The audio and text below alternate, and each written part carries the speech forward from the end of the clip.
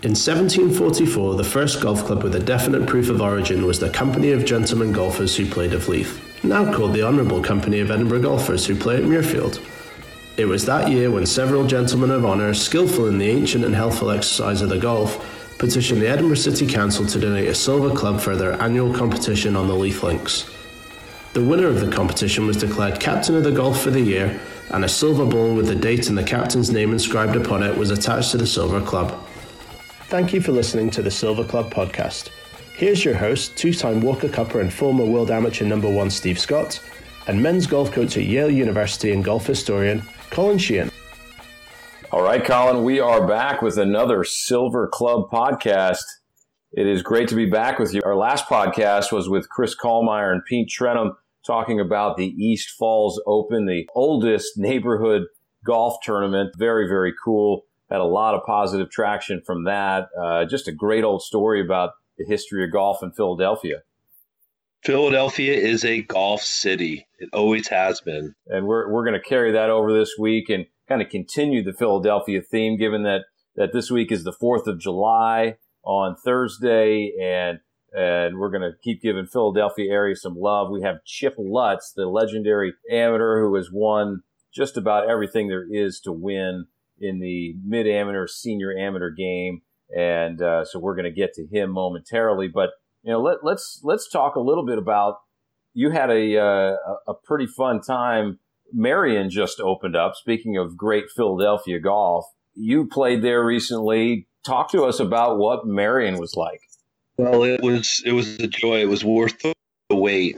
I have to point out that all the changes were done to sort of look as if no changes were made at all from the golf course from its glory days.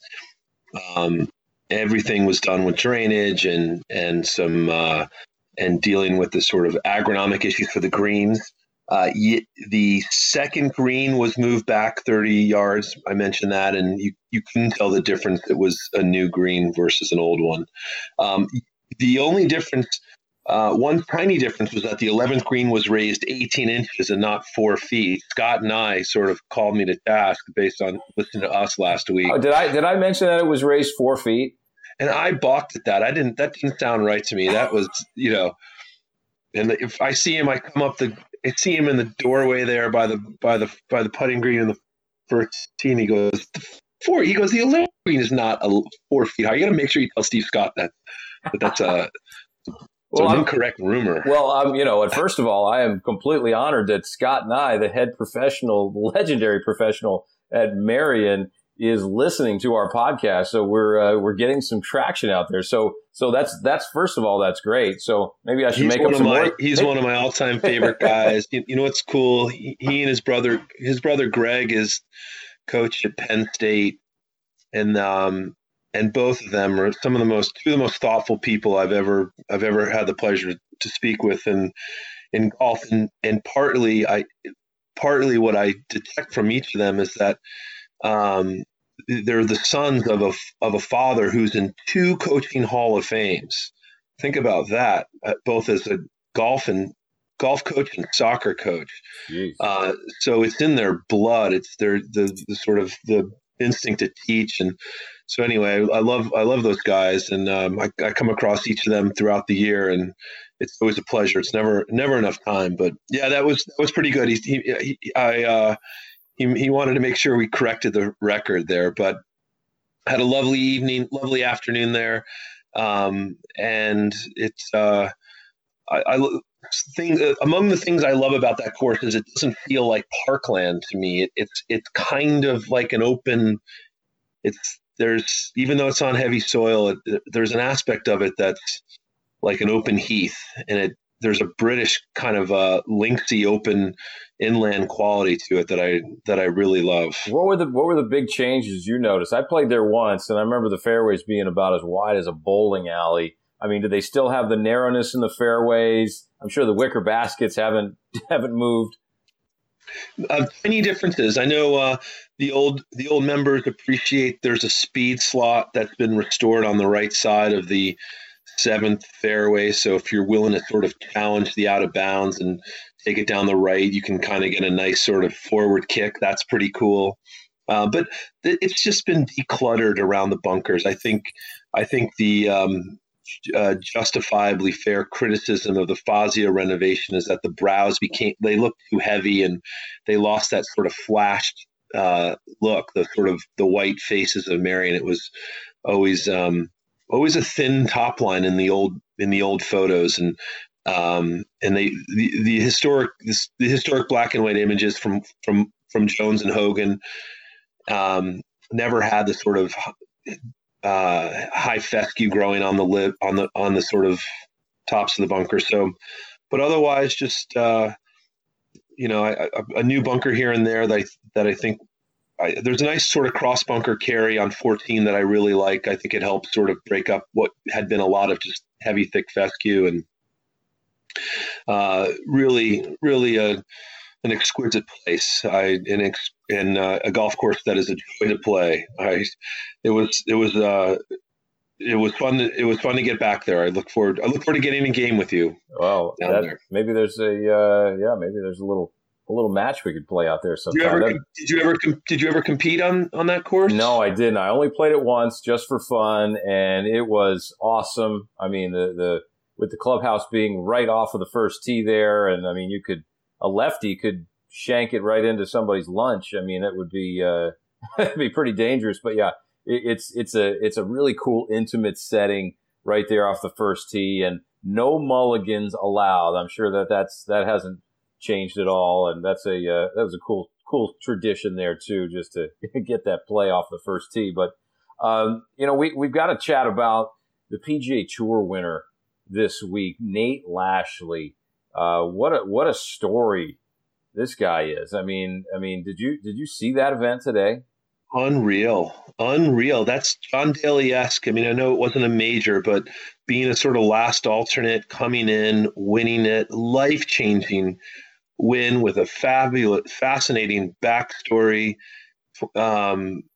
That's about as compelling as a story on the PGA Tour or professional sports all year. Yeah. For those who don't know the backstory, back in college, I mean, this was a good back in 2004. Nate Lashley, he played for Arizona, and he was playing out in the Western Regional for NCAA, and he was a junior in college, and both his parents and his girlfriend at the time traveled out there on a private plane.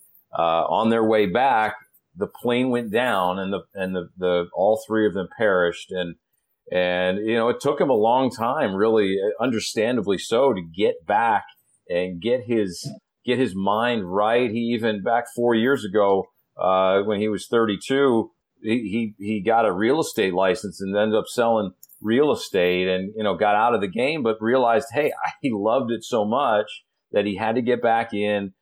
He was the last alternate into the field this week. Even I think you had said that he was the last alternate who didn't get into the field at the Travelers, and then went to the Monday qualifier this week in Detroit, and then he didn't make it through the Monday qualifier, but ended up getting through on the alternate list, and found out Wednesday he was in the tournament, and all of a sudden fires a couple 63s in the first and third round, ends up winning by 6. Great story. Shoots plays like a man possessed, and it shows you the sort of fascinating depth of the PGA Tour that this guy he's essentially made 32 career starts, 1 top 10, and there has to be some aspect to coming off the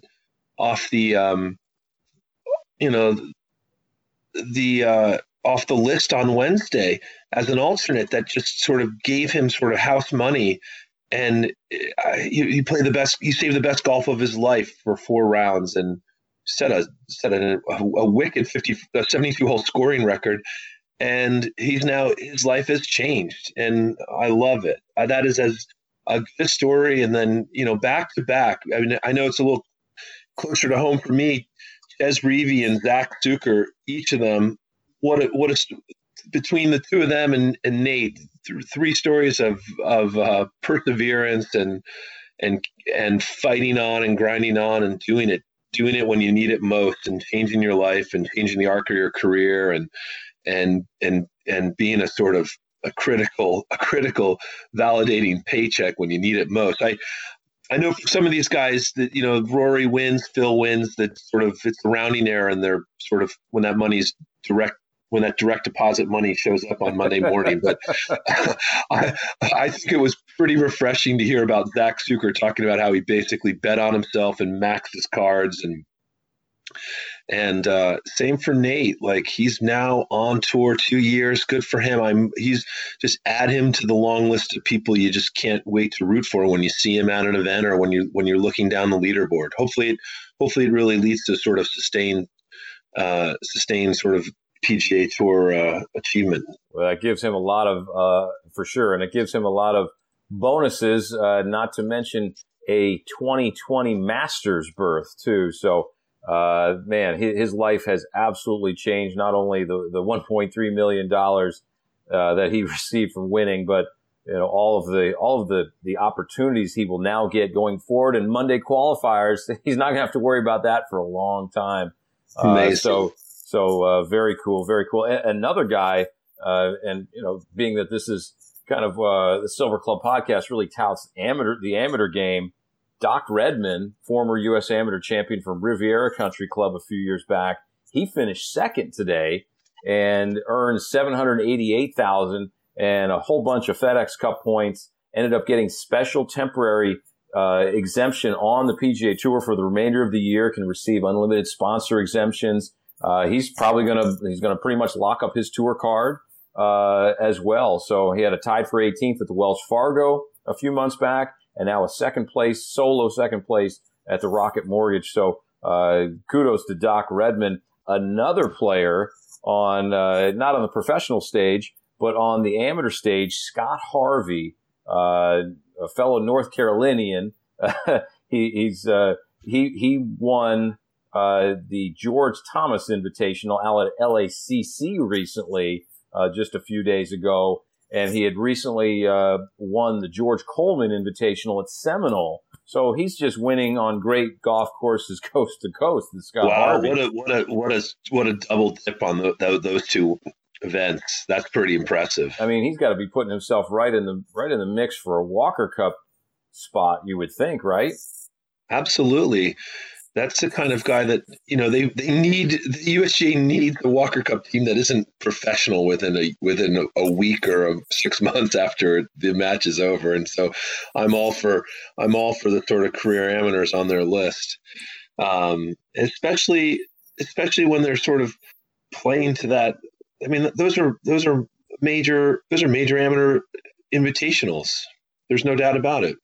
No doubt. Yeah, I have to say on the flip side of things, I'm actually, I know Matthew Wolff had an amazing year as a collegian, won 5 times at Oklahoma State, just won the NCAA championship individually a month or so ago. He turns pro at the Travelers, forgoes his opportunity to play on the Walker Cup team.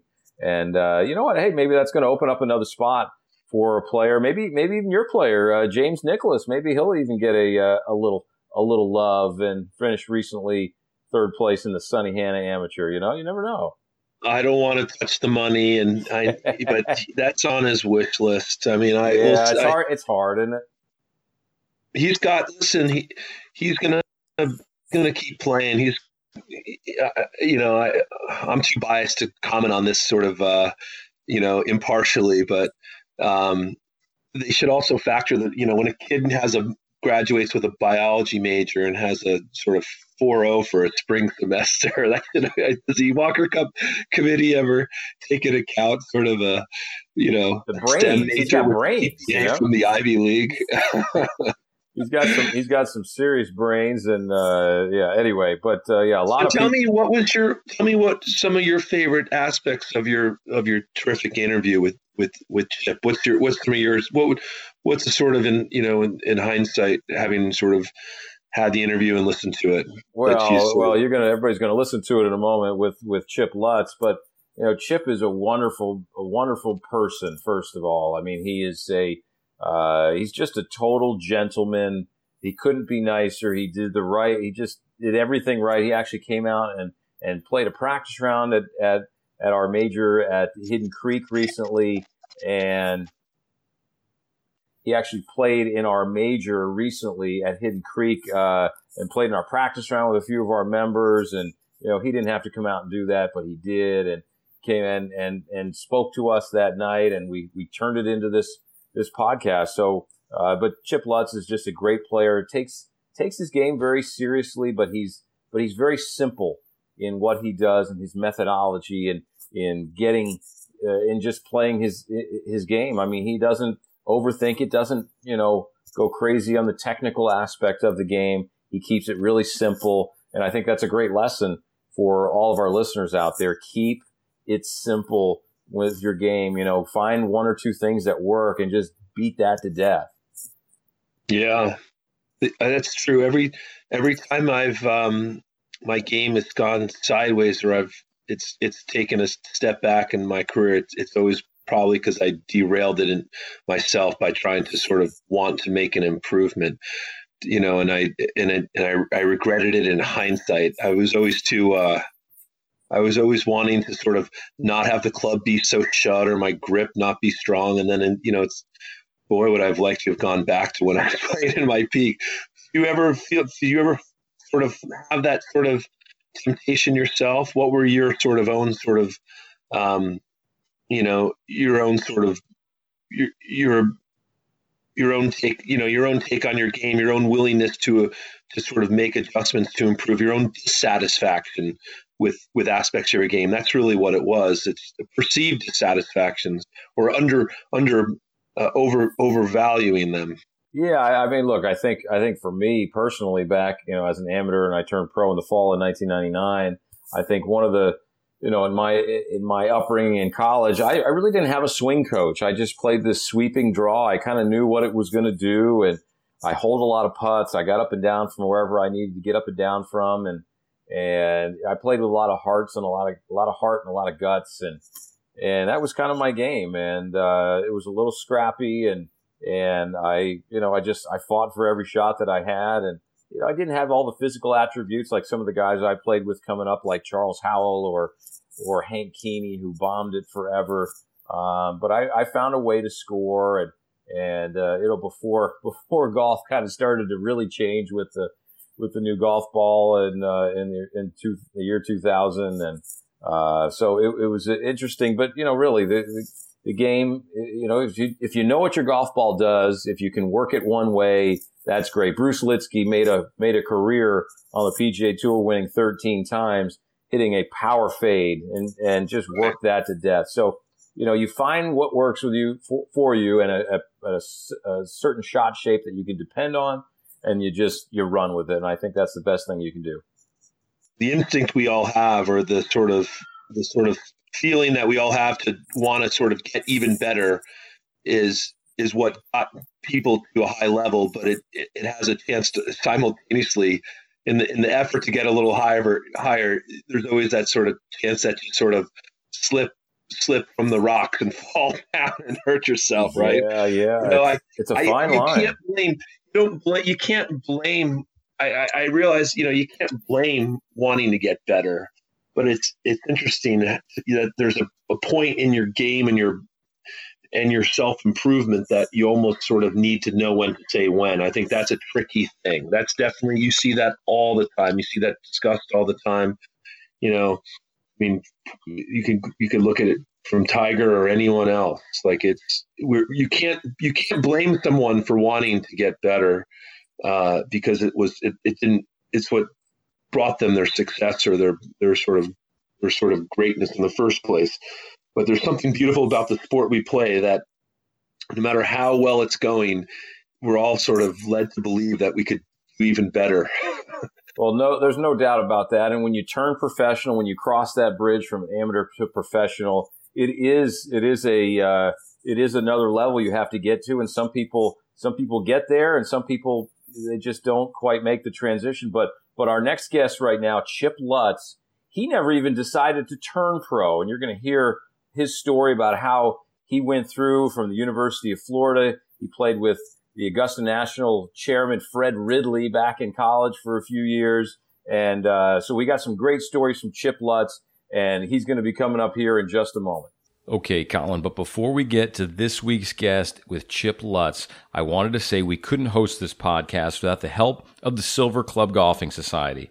Our golfing society is growing every day, and as the proud founder of the Silver Club Golfing Society, I'm talking with great people all about the virtues and our tournament schedule and everything surrounding what we're doing with the SCGS.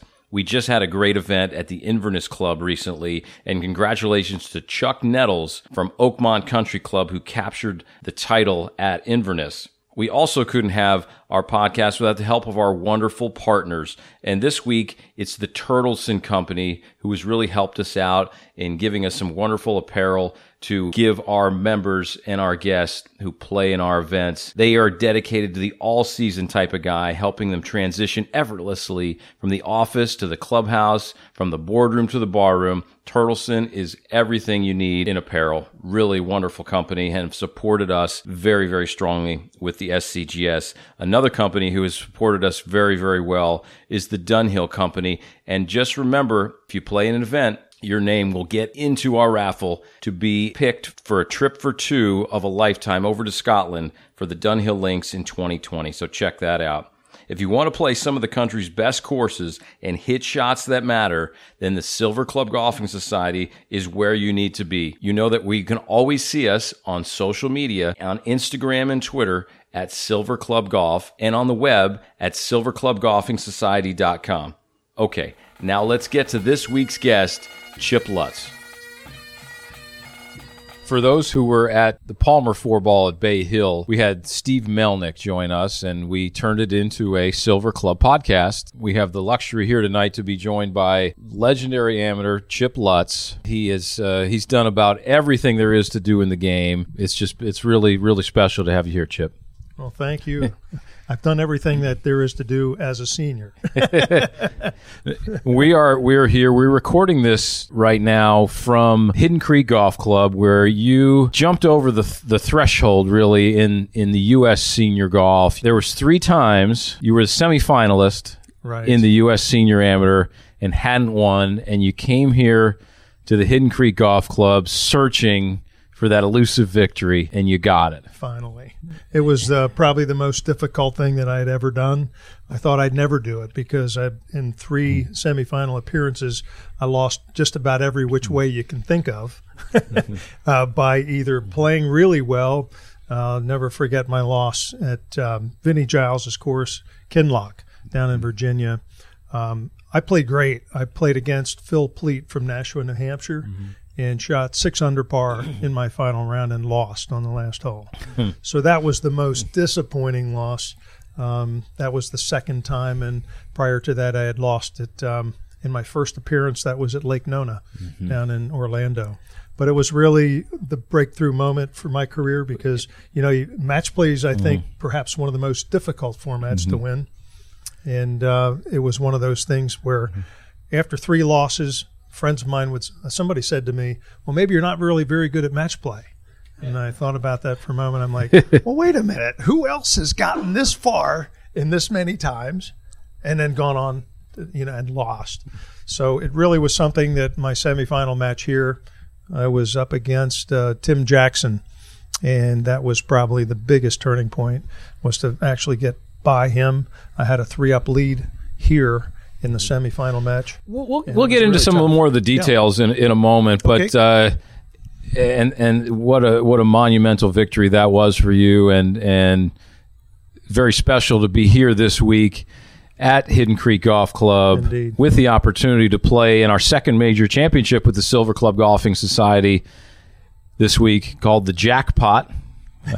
Very apropos, for the area. But let's just go back for a little bit to your roots, back into Reading, Pennsylvania, growing up with a father who learned from one of the greatest of all time, Byron Nelson. Well, golf was a part of my family from early on. My dad was a professional golfer at one point, 1950, 51. There was really not much money out there on tour at that time, so he only survived a year and then came back to the family business, which was in a funeral business.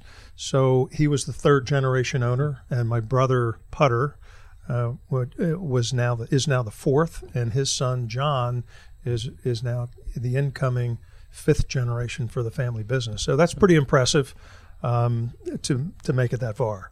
So my grandfather had actually been one of the owners of the Reading Country Club, and back in 1937 through 39, Byron Nelson had been recruited to be the head pro from his assistant position in New Jersey.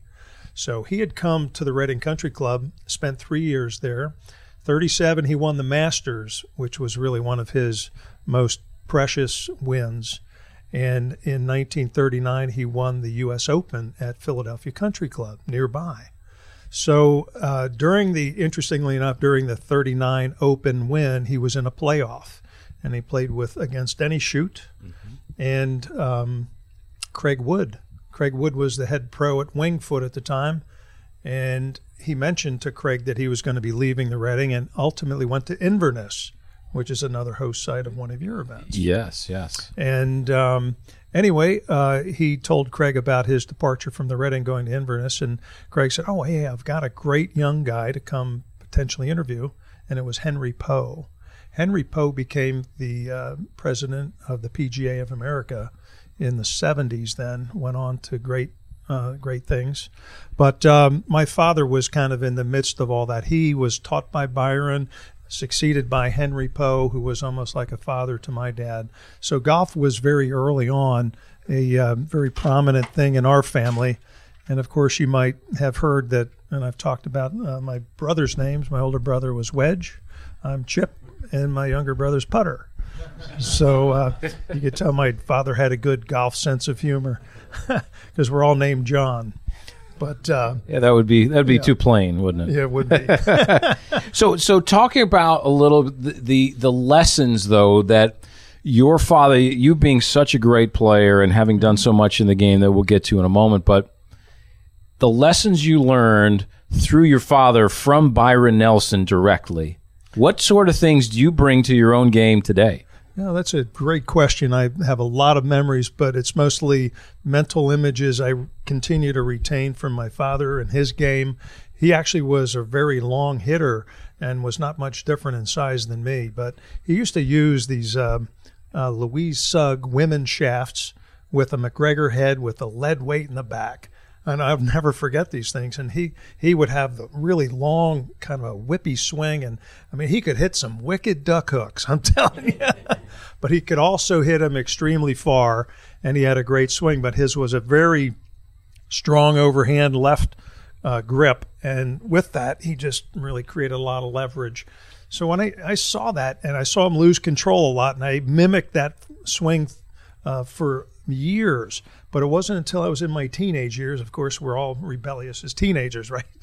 So I started seeing another local guy, Jeff Steinberg, hit the ball high and left to right. And I'm like, how'd you do that? I kind of like that. So he was a much more neutral, grip-oriented guy. And it really started me to think differently about the game, a little differently about the swing. So as much as I really have taken from my father, there were other things that influenced me along the way, which I created my own style and swing. And, thankfully for my dad, he had the courage to let me go kind of my way a bit. But still, the basic principles of the game were something that was instilled by him. And he could recognize the things at times that I was doing that might help me overcome challenges with my game, but it was largely tempo, it was, alignment, it was simple things about the game. And that's what I always go back to, is what works is what is simplest, and back to the basics. And those are the things I remember most. Other than maybe some technical golf lessons that you learned over time, what sort of thing did your father, Buddy, instill in you as far as life lessons surrounding the game, or even outside the game? Oh, boy, that's a good question. He was pretty hot-headed, so I hope that not get that.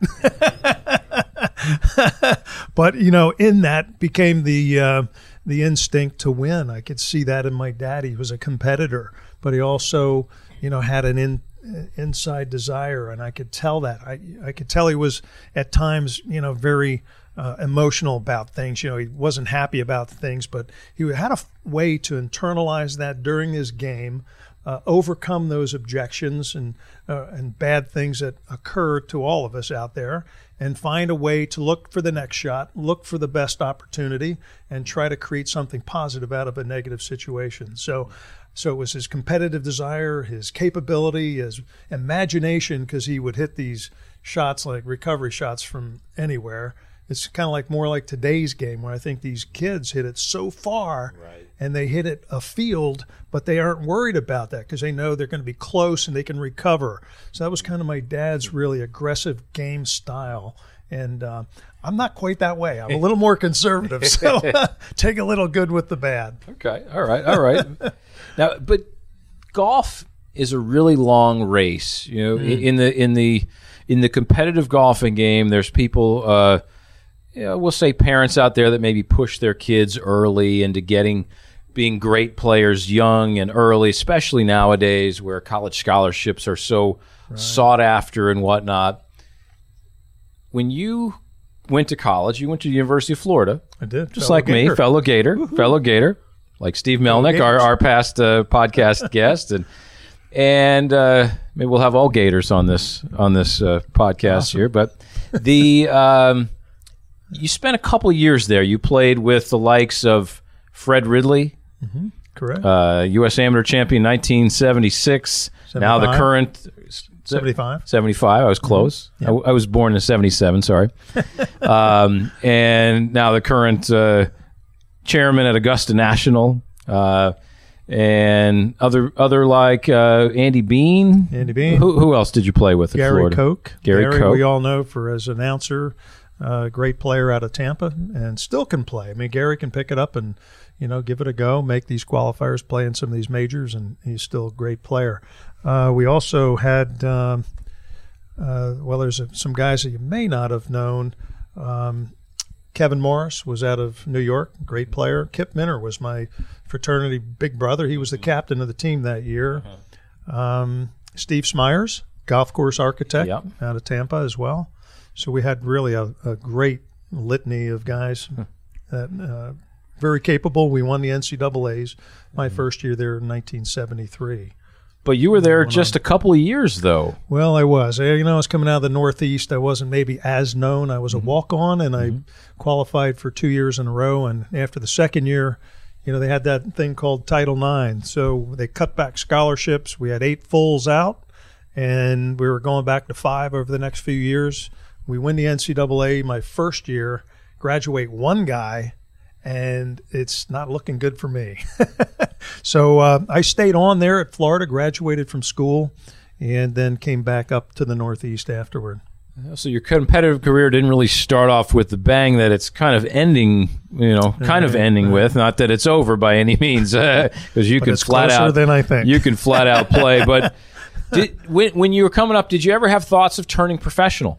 I never really did. I went to law school and got involved in business, had a family, and there was a period of time I just really didn't play competitively. In fact, it's pretty interesting. I never really tried to play in the U.S. Amateur all those years, and wasn't until I was in my it was 1998 was the first time I even tried to play in a national event, and that was the U.S. Mid-Am, and I was 43 at the time. So I had gone a long stretch without really playing in many state, regional, and national events. But that period from 93 to 98, I actually quit playing. Mm-hmm. But it was in that timeline that I had actually gone to visit with Byron Nelson and stayed at his home for 3 days and 2 nights. Wow. And I went out and played golf with he and Peggy at the time. And I shot 67. I was playing a match against them, and Byron on the first tee said, "Well, what are we going to do? I mean, we'll play you." I hadn't played much because it was like March, coming out of the Northeast, and I said, "Well, how about if you give me 3, and because I'm playing your best ball net." So, and I'm giving Peggy 18 and Byron 12. I'm thinking I got to get at least 3, right? So. Never saw the course before. It was a TPC, And out there at Cottonwood, I think is the name of the course. The first green is like the shape of Texas, as I remember it.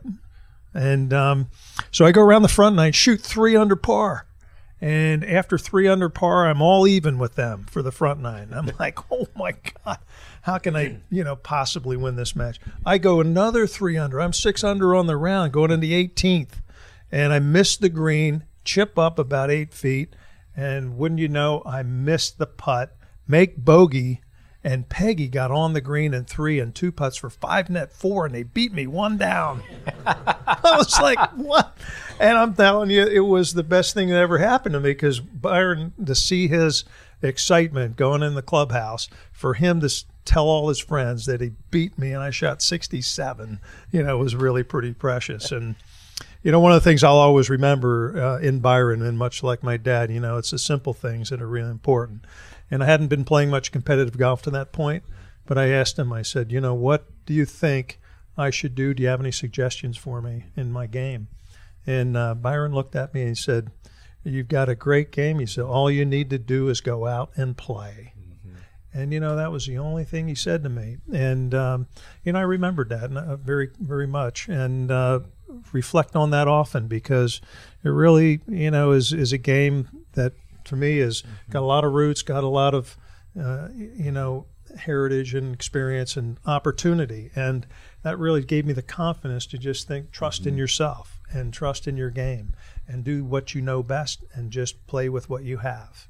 And that really has been, a good thing for me. For all the people that are here tonight at Hidden Creek and everybody listening on the podcast, instruction is really teaching the people coming up, whether it's juniors, any amateurs, even some professionals who are listening to this.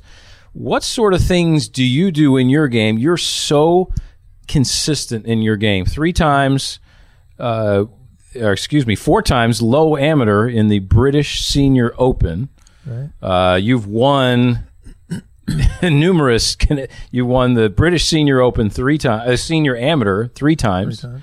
You won the Canadian Senior Amateur twice, and the U.S. Senior Amateur once. So 6 major Senior Amateur wins. Right. There's obviously some formula that you have that these other guys don't. Can you give us a little peek behind the curtain what that is? I don't have any real secret sauce other than the fact that I try to put myself in that position enough times that something will happen. I always look for the final 9 and, to be close and to be in the last pairing or 2 and try to be in a position to win. And I feel that the experience that I have, having been there enough times, and I really kind of worked hard at that in the first year or 2 of my senior am career. Leading up to it, of course, I was anticipating, trying to play well, concentrate, work on the fundamentals of my game. But then it became getting into as many tournaments as I could, getting into the final round and be in a position to win, and finally executing on that. And the success just seems to breed more success and more confidence. So in my mind, it was really all about repetition, exposure, experience, build on the capabilities and the trust and the confidence that you have in yourself, and try to make that work for you to your favor. And have the mindset that, if I'm in this position, I've got at least as good a chance or better chance than the other guy, because I've been there before and I can do this. And it really was more about a confidence thing, I think, for me and my mindset to try to. But the senior amateur was the biggest one. Then it became a bit of a burden to try to get by that semifinal victory and move on to success in the finals. A lot like our previous guest on our podcast, Vinny Giles. We had him on a couple episodes ago, and interviewed him from Kinloch Club. And he had some wonderful stories. He's a Georgia Bulldog, though, so we don't like him as much because of that. But no, we all love Vinny Giles. What a credit to the game, and just like yourself.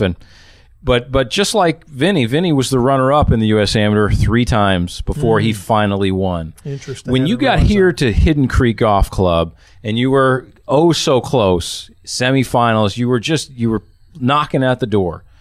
Constantly. What did you tell yourself at that week in 2015 to put you over the edge? Well, I had been here, fortunately, with Roger Hansen, the former owner of Hidden Creek. I had been exposed to the club before. I knew a bit about the golf course. I had a little more confidence. And, what really was the one thing that stood out in my mind was how close I was to home. And interestingly enough, part of the story of my victory was my mom. And honestly, my mom is now 92. She'll be 93 coming up in August of this year, and she's doing great and love her to death. But she had never watched me play in a championship match or any golf for that matter. My mom was so great in dropping us off at the club, picking us up, and always being supportive of us. But, interestingly enough, Mom was never really at any of the competitions. And the night I made it through the semifinals, but I kind of had this thought, my brother putter might bring her down for my final match. And that gave me a little bit of inspiration because I was hopeful that if I would make it, that I would make that call on Wednesday night and my mom would get down here. And sure enough, they left at 5 a.m. from Reading, drove down here early in the morning, and my mom was here to see me for every hole of the final match. And I couldn't help but win that match and that tournament right here because I was under the gun and I had to perform. And but it was a special moment where I was able to really pull through, and it was an honor, to do it in front of Mom. Well, and it came down. You didn't make it too close. Fortunately, you didn't give yourself any heart palpitations. You won 4 and 3 on the 15th hole. Right out there, you took the flagstick home, and you've got that at home, and you've got that under lock and key there. But when you won that senior amateur, you had the dubious distinction of being the last USGA national champion to putt with a long anchored putter. Oh my God, I can't believe you know that. That's a trivia question, by the way. It's a total Trivial Pursuit question. Chip Lutz was the last player to win a USGA national championship with an anchored putter. When that change happened, what sort of feelings did you have when you knew it was coming? And now, how have you adjusted over time to maintain your level of solid play that you have? Yeah. Well, it was obviously going to be a challenge. I was not real keen on the change. I thought the USGA was making a bit of a mistake, and I said so, not real loud, but I was kind of beating the drum a little bit. But, I realized, though, that I was actually a very good short putter, traditional putter, before I went to the anchored long. But more than anything, I think I was concerned about the implications and the sort of thought that somebody might believe that I may have anchored along the way or, somehow improperly done something and been called about that. So the fact that I was really an effective short putter to begin with actually made it easy for me to go back. So I transitioned back to the short putter, but with a claw grip, going from an anchored long. And, it was kind of interesting. After I won the USGA Senior Am here, they'd asked me if I'd like to donate a club to the USGA. And I thought long and hard about that because obviously my putter was the most important club in the bag, and it was the most significant thing, particularly because of the ban going into place for anchoring. And I had 2 putters just like that. So I had the one I putted with the entire time, and then I had a backup, which was like brand new. So I was thinking, do I give him the replica or do I give him the real deal? And, I thought long and hard about it. And finally I decided, you know what, I got to give him the real thing because if I don't, I'm going to always think about going back.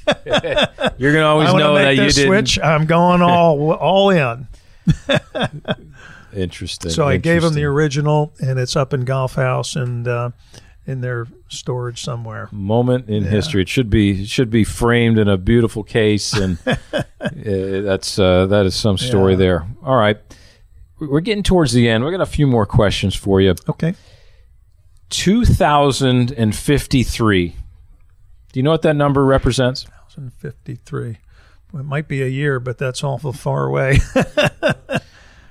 Okay, so that number represents your world amateur golf ranking right now. Oh my gosh! Okay. No kidding. So I know they went that high. which to me, and I would personally take you ahead of thousands of amateurs, and any day of the week, go out there and play a match against somebody. I watched you today. You have an extremely consistent, great game. Fortunately, you were able to get out there with a couple of our Silver Club members, and that was very special to share some stories around Hidden Creek. Thank you for having me.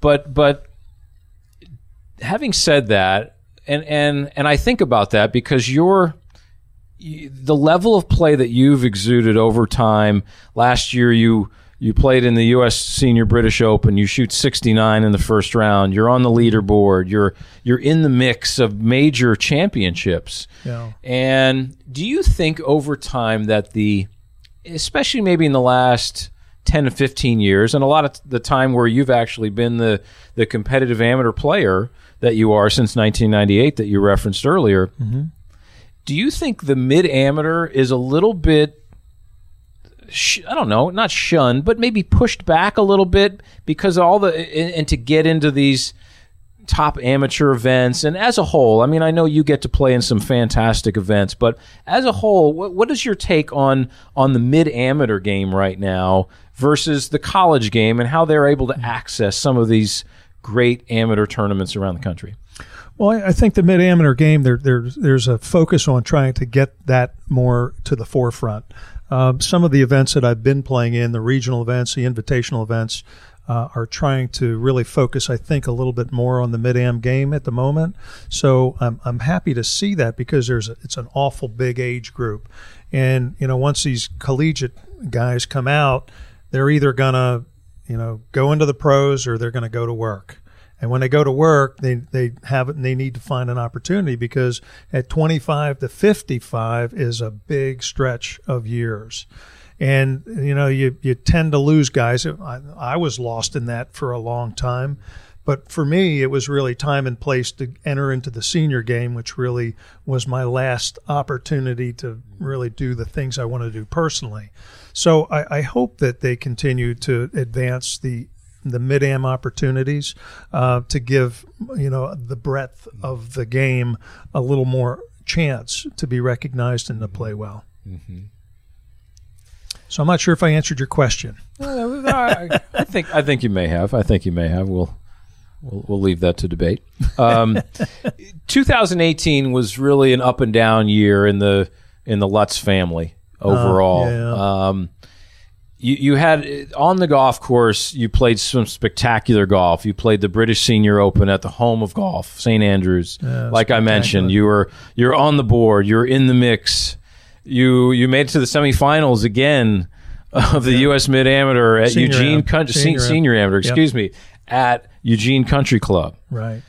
And eventually losing to the overall champion, Jeff Wilson, 2-1, guy who was playing some magnificent golf. Talk about how the year impacted you and how were you able to kind of push some of your family things aside. You had a death in the family and just and how were you able to kind of push that aside and compartmentalize that and play so well? It was a very difficult year for me. It really kind of changes perspective sometimes on things. And my brother Wedge passed away June 1st of last year, and then my wife's mother passed away on the 14th of June. So it was very difficult. She was in failing health, so we expected that, but my brother was very unexpected. And Wedge and I were very close. We share the same birthday, exactly 1 year apart, and the family's close. But he'd been in Phoenix for quite a few years, about 22 years.